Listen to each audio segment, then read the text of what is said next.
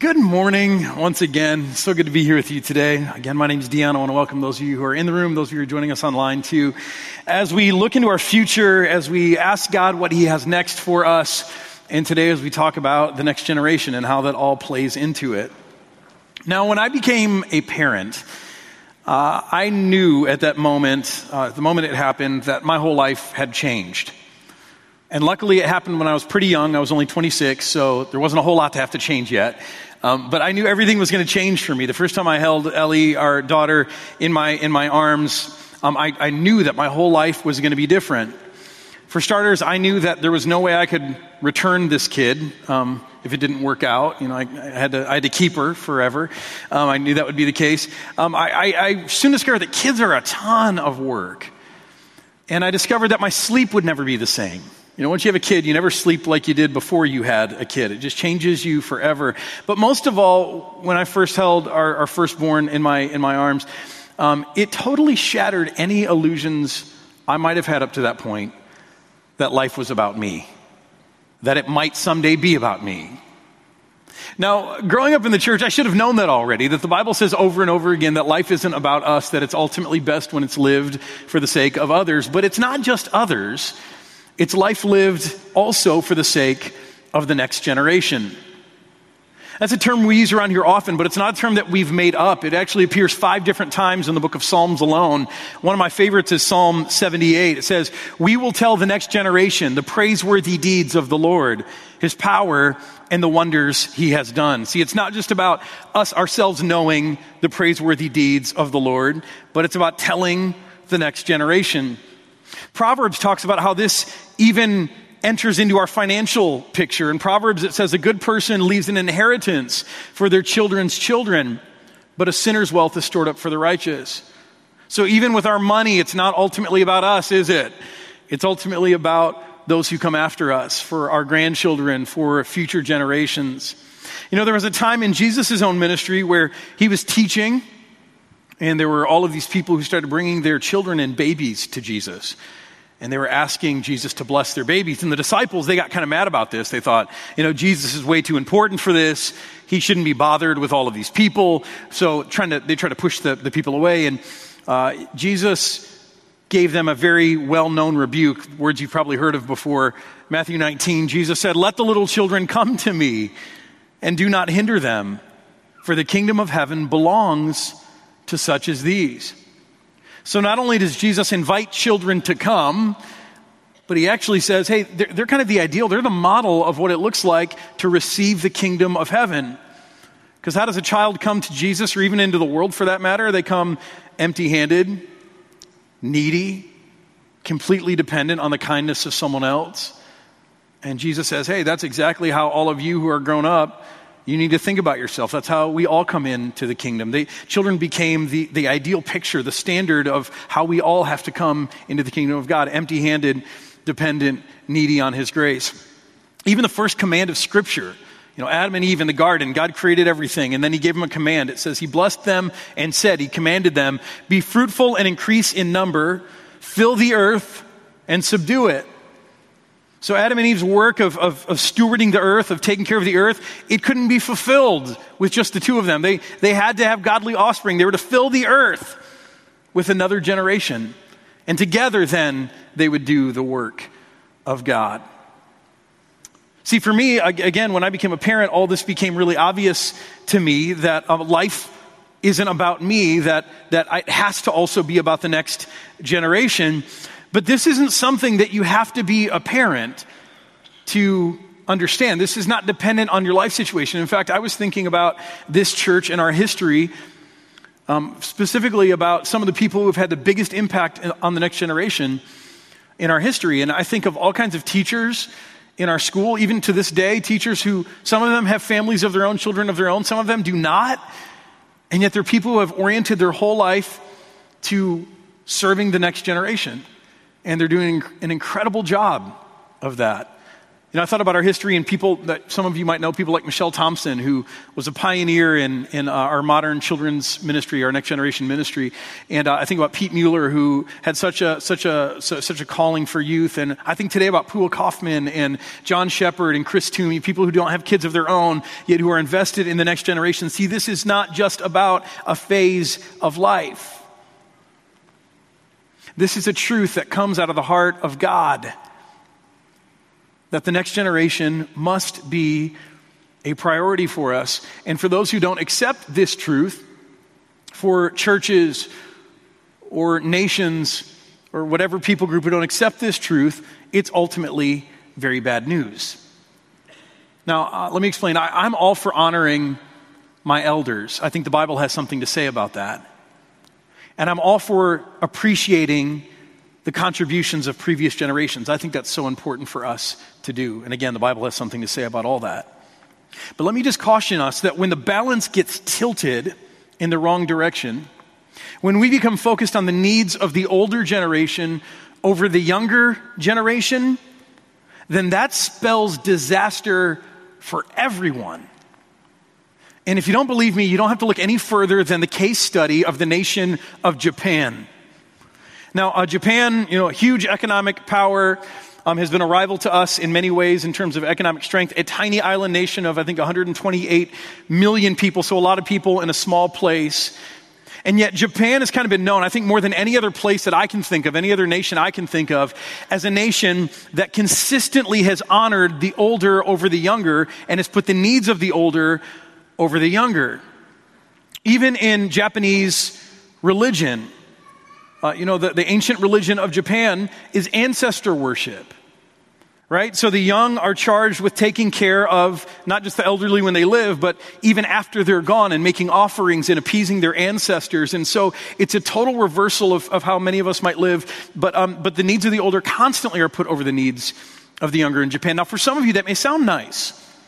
You may think, well, good, some appreciation at last, and people revering and honoring and respecting older generations, and certainly there's something good about that. But when the balance gets shifted and the needs of the older are put above the younger, it spells disaster. If you don't know this, Japan, if they don't change their ways, they're headed toward a national and economic disaster. Let me just show you. 45% of workers, 24 years and under, held irregular jobs. Those are jobs that are kind of part-time, temp jobs, jobs without benefits, jobs without permanence. 45% of people in this age group had these irregular jobs because in Japan, older workers don't want to make room for younger workers in their economy. Now, this number is a startling number, but I just want you to know this is 2.5 times higher than it was in 1988. So something's happening in Japan. 2.5 times more workers of this younger generation are currently working irregular jobs. Now, you may be thinking, so what's the big deal? I mean, it's not fair for young people to take older people's jobs, and maybe you have a point. But this has caused significant challenges to Japan on the innovation front. Japan has been in at least a decade long, maybe 2 decades long, innovation stagnation. I'll show you again. In 2009, Japan had 19 IPOs, initial public offerings of stock for new companies, versus 66 in the U.S. in that same year. Now, Japan, this is the home of Sony and Nintendo and all kinds of innovation, right? Not so much anymore. Something's going on there. Now, as younger people are getting disenfranchised in Japan, it's taking a lot of different tolls on different parts of their economy. For instance, half of workers below age 35 fail to make their legally mandated pension payments. In our terms, they'd be opting out of Social Security. They're just not paying it because they don't believe it will be there for them. They don't believe it represents their interests, so they're opting out. Half of workers below age 35. Now, just do the math and just imagine what that will do to those who are depending on these payments to take care of the elderly. It's an absolute nightmare. But that's not the only place where workers are becoming, and young people are becoming disillusioned. They're also becoming disillusioned in the area of relationships, in marriage and in family. 61% of unmarried men and 49% of women, again, age 18 through 34 in that younger generation, were not in any kind of romantic relationship. So they're not married, but they're not even pursuing any kind of romantic relationship. Now, there's been a lot written about this, about how young people in Japan, they see no future for themselves, so they're not dating, they're not marrying, they're not even having children. Women in their early 20s right now in Japan have a 40% chance of remaining childless. Women in their 20s have a 40% chance of remaining childless. A nation can't survive when women of that number of women stop having babies. It just doesn't work. But this is an epidemic in Japan. In fact, there were some people in another service this weekend who said, we just came from Japan, and this is exactly what we saw and what we heard from everyone we talked to. The bottom line of this is by 2060, some estimates say by 2055, Japan's population will shrink by a third, and the elderly will make up 40% of that remaining population. In other words, this is not a way for a nation to prosper. Now, I know there are lots of different factors that go into all of this, and some of you may be rightly asking questions about correlation and causation and chicken and eggs and all of that stuff. But here's what I can say unequivocally. That when a society becomes top-down generationally, and when all of the emphasis is put on an older generation or the older generations rather than the younger generations, then the younger generations will become discouraged and the society will not survive. And I think the same can be said of churches. If you want to know why churches in Europe are empty, or even churches in America are empty, I think part of it is that we've given up on our mission. We've stopped preaching the gospel. I think it's a huge part of it. But another part of it is that we have failed to prioritize the needs of the next generation. We have put the needs of our generation or older generations over the younger generations. And anytime we do that, it spells disaster. Now, enough of my speculation, because that's all just me speculating, right? Let's talk about the thing that we can actually trust in. Let's go to God's truth, God's word. Let's go to the scriptures. Today we're going to look at a pivotal moment in Israel's history. It's a moment where Israel wasn't even fully a nation yet. They had been rescued from slavery. They had been brought out into the wilderness where they lived for 40 years. And now they're at this crucial moment in their history where they are about to go and move into the promised land. And Moses, their leader, he's not able to go with them. So he's sending them into the promised land where they will rightly become a nation with borders, with territory like every other nation. And before Moses sends them, he gives them a great farewell speech, and he reminds them of all of the truths that they have learned in their history. And all of this is recorded in the book of Deuteronomy, and we're going to look at Deuteronomy chapter 6. We're actually going to start at verse 1, not verse 4. We're going to start at verse 1 today, Deuteronomy 6. And I want to tell you that, just for context, right before these words, Moses had just repeated to them the 10 commandments, the entirety of the moral law, or I should say the summation of the moral law, in Deuteronomy 5. And then he says this. He says, these are the commands, right? Just told them the 10 commandments. These are the commands, decrees, and laws the Lord your God directed me to teach you to observe in the land you are getting ready to cross over the Jordan, to possess. And this is so important. So that you, your children, and their children after them may fear the Lord your God as long as you live, by keeping all his decrees and commands that I give you, and so that you may enjoy long life. Hear, Israel, and be careful to obey, so that it may go well with you, and that you may increase greatly in a land flowing with milk and honey, just as the Lord, the God of your ancestors, promised you. So Moses is giving them this really important instruction, but do you know where he goes right away? Notice he says, hey, this isn't just about you holding on to these truths and obeying these teachings, but you've got to do this for the next generation, for your children and your children's children, if it is to go well with you. If you are to increase in the land, it can't just be about you. You've got to pass this on to the next generation. Now, interestingly, as Moses is saying that, he's kind of speaking to the next generation. Some of you know this, that the parents of the generation that he's talking to, they rebelled against God in the wilderness, and God decreed that they would not be able to go into the promised land, that they would be excluded. And so they wandered for 40 years waiting for that other generation to die off. And here is this new generation, this generation who was the chosen generation, a special generation, the greatest generation before that was ever a thing. Here they were, and they were the ones who were going to be able to move into the land, to finally become a nation. Their ancestors, their parents said, there's no way we can defeat the people who are living in the land. And this was the generation who believed that they could. And they were about to try.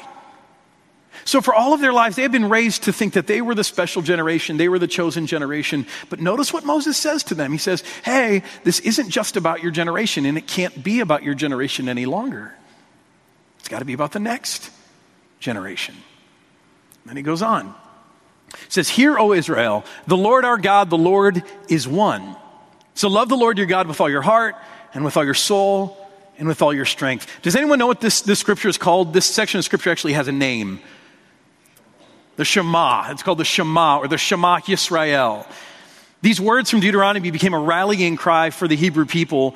In fact, they still are. Jewish people in their prayer services often begin and end with the Shema. It's called the Shema because the Hebrew word for hear is Shema. So Shema Yisrael, or hear, O Israel. This, like I said, became a rallying cry for Israel, much like grace alone, through faith alone, on account of Christ alone, became a rallying cry for the Reformation. Because this was a statement that, hey, you're about to go into the land, and there will be all of these people who worship differently. But here's what you need to know, Israel, that the Lord our God, that he is one, or another way to translate this is the Lord is our God, the Lord alone. There is no other God. There's only one God, and it's the God that we know. And so love that Lord, your God, with all your heart, your soul, and with all your strength. Very important words. Israel took these words and they internalized them greatly. But listen to what Moses says next. He says, these commandments that I give you today are to be on your hearts, okay? But also impress them on your children. Talk about them when you sit at home and when you walk along on the road, when you lie down and when you get up. Tie them as symbols on your hands and bind them on your foreheads. Write them on the door frames of your houses and on your gates. God is, through Moses, is giving the people so much instruction. But every time, do you notice, he tells them something and he says, hey, but this isn't just about you. It's not enough for you to know that the Lord your God is the only God and to love him with all your heart and soul and strength. You've got to impress this on your children. So talk about it, he says, when you lie down and when you get up and when you walk and when you sit, and because kids don't just learn from talking, but also visually through example. He says, tie them to your wrists and to your foreheads and write them on the door frames of your houses as a witness, as a testimony to these children. Sounds exhausting, doesn't it? Whew. But what's the alternative? See, Moses is trying to help them out here. That the well-being of their entire nation, it all hinges not just on how faithful they are to God, but on how well they raise a generation who knows God. Now, I know some of us don't like this truth, even though it's clearly scriptural. Some of us may even have grown to resent it. And frankly, I get it. See, I love my kids, but sometimes I hate how much my life is about my kids, right? I mean, all the driving around, all the kids' activities, all of the messes they make, literal and figurative, that I have to clean up. Homework. Kids, you like homework? No, guess what? We don't either. And we graduated. We did all of our homework already. We don't like having to help you with your homework. We do it because we love you and we want you to do well, but we don't like it either. We don't like it. Any teachers in the room? We don't like it, just so you know, in case you were confused.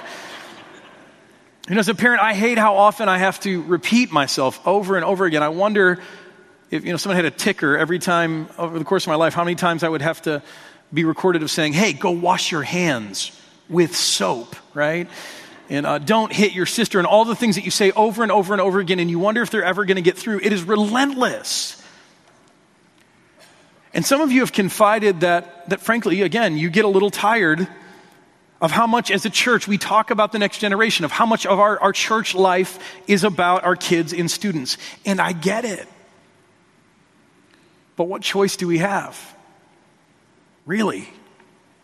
Not only has God commanded us to be focused on the next generation, again, I just showed you a bunch of scriptures that talk about that. But if we fail to do this, if we fail to take this seriously, it won't go well for us or for the world around us. Again, just go visit Japan. Or closer to home, just go visit most churches on a Sunday morning.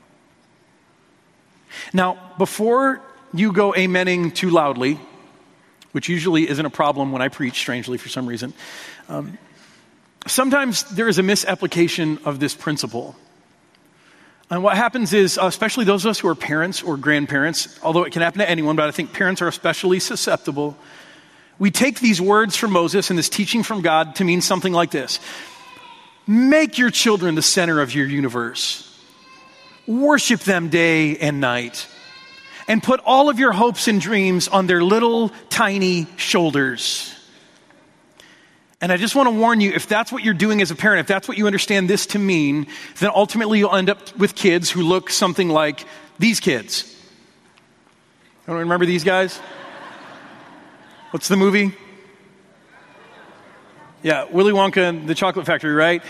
These kids. This is like bad parenting 101. This is a picture of what happens when you make your kids the center of your universe. If you need a stark reminder, just take a look at this video.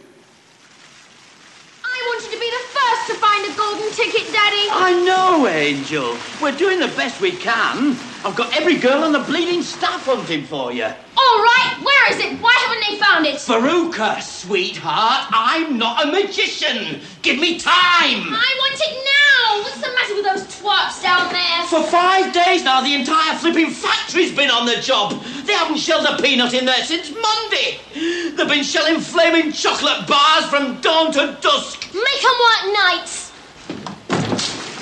Come along, you girls. Put a jerk in it, or you'll be out in your ears, every one of you. And listen to this. The first girl that finds a golden ticket gets a £1 bonus in her pay packet. What do you think of that? Gosh, do you remember? See, that's a powerful picture of what happens when we take the living God who is at the center of the universe, the one in whom we all live and move and have our being, the one who holds all things together, when we take him from his place, from his throne, and we put our little darling snookums there. Right? Because no person can handle that pressure of being the center of your universe, of being your object of worship. No one short of God. A spouse can't handle that. Don't do that to your spouse. Don't do that to your friends. Certainly don't do that to your children, because the weight is just too heavy. And if you do that to your kids or anyone else in your life, they will eventually crumble under the weight. And the crumbling looks like either all-out rebellion. They might become a sociopath. They might become a spoiled brat like in Willy Wonka. See, let's be clear here. Moses, God, I am not saying that we want to raise the most pandered generation on the planet. That's not what this is. And please don't do that to your kids. But what we are going to do is we're going to prioritize the next generation over the next 2 years. And long beyond, but specifically the next 2 years. Because we feel like it's our calling not just to raise the next generation of church goers, the next generation of Christians, but we believe we have a calling from God to mobilize the next generation of world changers. And so that's what we'll seek to do over the next 2 years. First, we will raise a generation that knows who God is. See, if you go to our children's ministry, you saw some in the video today, or our student ministry, you'll see them have a lot of fun. And we make it fun because we don't think that church should be boring. We don't think that God's love is boring, so we make it fun. But the genius of that is that while they're having fun, kids learn a ton about God and about the scriptures. But I just want to be clear about what our intention is. Our intention is not just to raise kids who know their Bibles well. And it's not just to raise kids who've memorized Bible verses or who know all the dates and places and times. The purpose of the scriptures is that you might believe in Jesus and have life in his name. That's what it says. And so we want to help kids know the one whom the scriptures reveal. And so over the next 2 years, more than ever, we're going to make sure that we're raising a generation that knows who God is, that he's a loving father who's created everything, including them, with intentionality and purpose.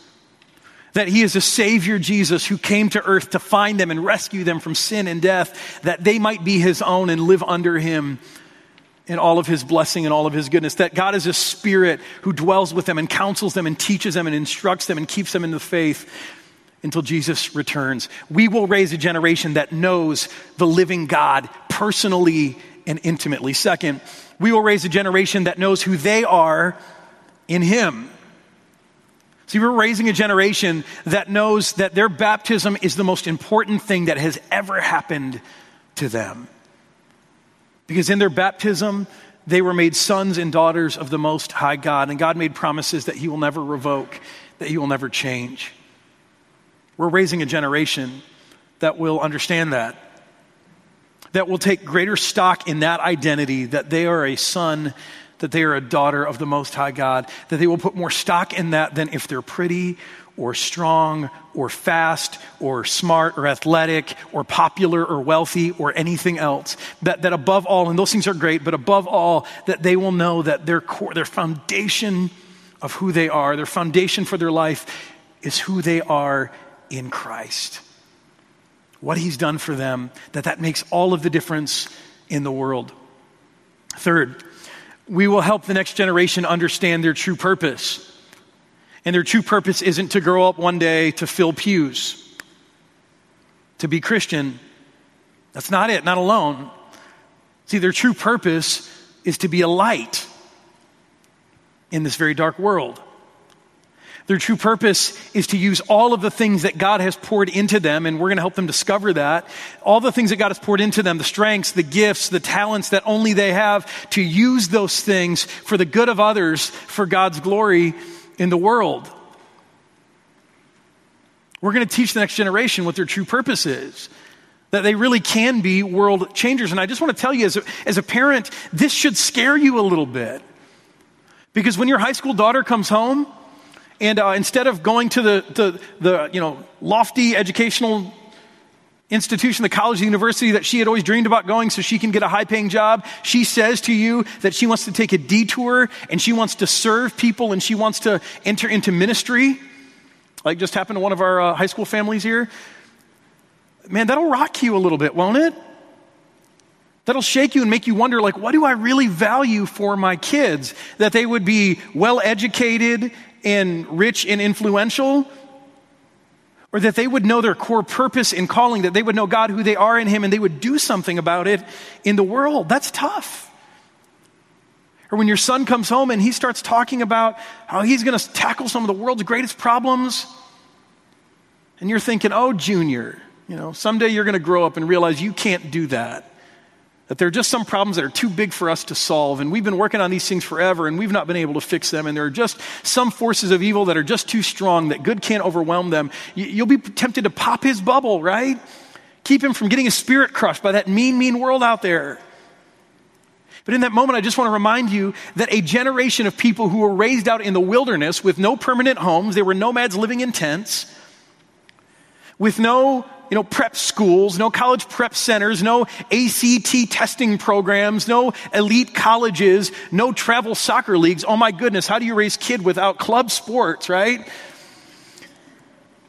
That a generation with nothing was raised to be the generation who did what their parents couldn't do, what their parents feared to do. They went into a land that was filled with people, godless people, wicked people. They cleared it out and they established a nation who would live for God and where God's love could flow to all nations. See, as a parent, this sometimes just rocks what we dream about for our kids. And yet, as a church, we're going to be unapologetic about doing this. We're going to continue to teach kids about their calling to live as light. We're going to keep taking our high schoolers on mission trips, and we're going to continue to pay for a portion of those, because on the mission field, that's where you start to learn about God's calling, what he's put into you. You discover more about yourself and God than you ever will in a classroom. We're going to make sure that families get a chance to serve together more than ever in the next 2 years, because that's how you discover purpose. And then we're not going to stop there. We're not just going to do that for the families that are here in our church. We will make sure that our community knows we value the next generation. Steve Hauer's been saying for years that people in this community will do anything for their kids. And that's true. But we as a church, we want to make sure that they do the best things for their kids. See, they're willing to do anything, but there are some things that are more needful than others, and we want to help them do the right things, the best things for their kids. But in order to do that, they've got to know that we value their kids, that we love their kids, that we will honor their kids, that we will nurture and care for their kids as much as they do.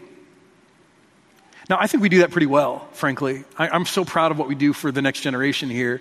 But our work is often hidden. And there are some places that we can do a lot better. For instance, if you come onto this campus on a weekend, it's kind of hard to know where the next generation stuff even is. And we need to do better with that. Specifically, when you stand in our commons, there is this glaring white hallway that looks like it might be the hallway that leads to, I don't know, the brooms and the mops, or maybe even the trash incinerator. But that's actually the doorway to children's ministry. In fact, that hallway is where we keep our babies. But no one would ever know that just by looking at it. They would not even know that we had children here, that we care about children. And so we're going to do better. And as a part of Next, one of the things we're going to do is we're going to improve that so that when you walk into our commons, and our commons is going to be this place of life where people gather, where people are connecting with each other, you will see this doorway to children's ministry that makes you say, they love kids here. They value kids here. This is a place where my kid is going to be safe, where they're going to grow. We're going to improve that. We're going to make sure that kids are safe with a secure double hallway with a single check-in point and check-out point, so parents know that their kids are safe. Why?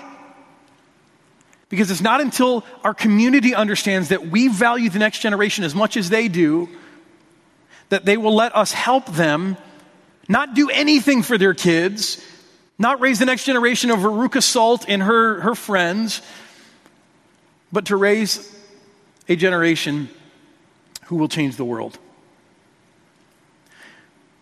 See, none of us are sitting here today because we did this all ourselves, because we followed God obediently, we worked hard, we taught ourselves the scriptures, we figured this all out. No one can say that who's sitting here today.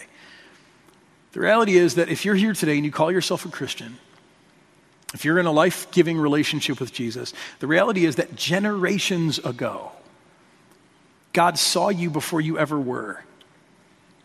And he put into place a plan that would spell your rescue in your life, in your freedom, in your wholeness, in your hope. He sent his son into the world, not just for that generation in which Jesus lived, but for our generation. Jesus' death and resurrection, it means something for us here today. And God in his foresight saw our generations all of these years later, and he did something for us in time that would have an impact on us. But then God did something else for every one of us in this room. At some point in our life, he sent someone else into our lives. And maybe that was a friend or a spouse. But I think for most of us, it was someone from an older generation. Someone from an older generation who understood this truth of Deuteronomy, who understood God's proper order. They began to pour into us. They invested in us at their own expense. They poured into us. They invested in us. And that investment has forever changed us. Am I right? See, now it's time for us to pay this forward to another generation, to help them grow to know who God is in a personal way, to help them know who they are in him, to understand their true purpose, to help our whole community understand that. And I believe if we do this well, if we do this right, we will raise up a generation who can fix problems that we feel hopeless about, that we feel powerless over. They can do it just like the Israelites raised a generation who could go into the land and claim it for God. We can raise a generation who can change the world, who can bring more of God's kingdom to earth than presently exists now. Can you think of anything more worthy to give yourself over to than that? If you can, then you're excluded from this. But if you can't, like me, I want you to lean in. Right now, you can take a picture of this on your phone. These are your prompts, your leaning in prayer prompts for the week. We did this last week. Each week, I'm going to challenge you to do this. So you can take your phone, you can snap a picture, put a reminder in your calendar at some point, or write it down on paper if you use paper for that. Make yourself a reminder Monday morning before I go to work, Wednesday night before I go to bed, Tuesday at lunch. I'm going to intentionally lean in, and I'm going to pray to God about these things. First, for others, that our kids and students would know God and his teachings intimately, personally. Pray for that. Secondly, for our church, that we would be wise and bold in how we mobilize the next generation of world changers. See, we can do this well or we can do this poorly. But if you pray for wisdom, God will help us do it well. This is his heart. He wants us to win in this area. And then lastly, to pray for yourself. That God would open up your eyes, that God would teach you and show you how you can personally invest yourself in someone from the next generation. Now, if you've got kids in your home, I'm going to challenge you that this may be beyond the kids in your home. This may be the neighbor kid who's got no one pouring into him or her. This may be getting involved with some of our volunteer opportunities to serve students or kids every weekend. I'm going to challenge you to pray and ask God. Ask God to fill it in. He'll tell you. But ask God to how you can personally invest yourself in someone from the next generation. So take a picture, write it down, pray about it this week. Lean into this.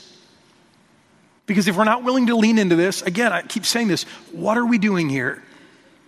If we're not leaning into this, if we're not serious about raising a next generation who knows the love of God, who know who they are in him, who understand their purpose, then all of this will dissolve. It will crumble in a matter of years. Within your lifetime, you will see the end of all of this.